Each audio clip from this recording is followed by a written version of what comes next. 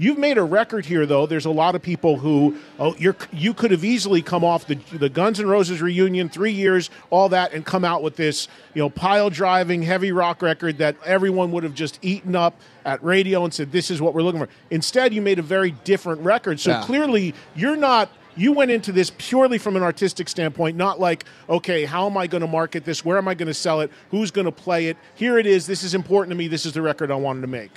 I think to help everything I do grow as a musician, I have to grow. And I have to continue to challenge myself.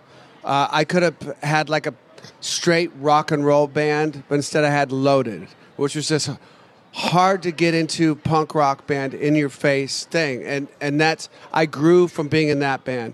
I grew from being on this Guns N' Roses tour. I was seeing the work ethic of Axl and of Slash, my two partners. That work ethic is beyond reproach, and it makes you better. You work as hard.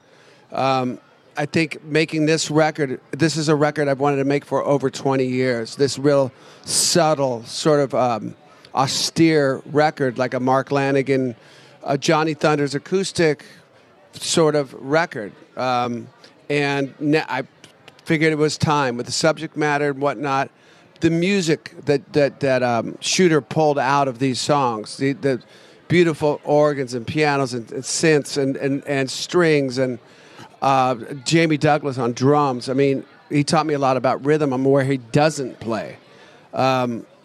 Just all the guitar players on this thing, pedal steel, all these beautiful instruments that when you write a song, you hear all the bells and whistles. Ever since I was like 14, and rarely do you get to realize that song with all those bells and whistles, and this was one of those times.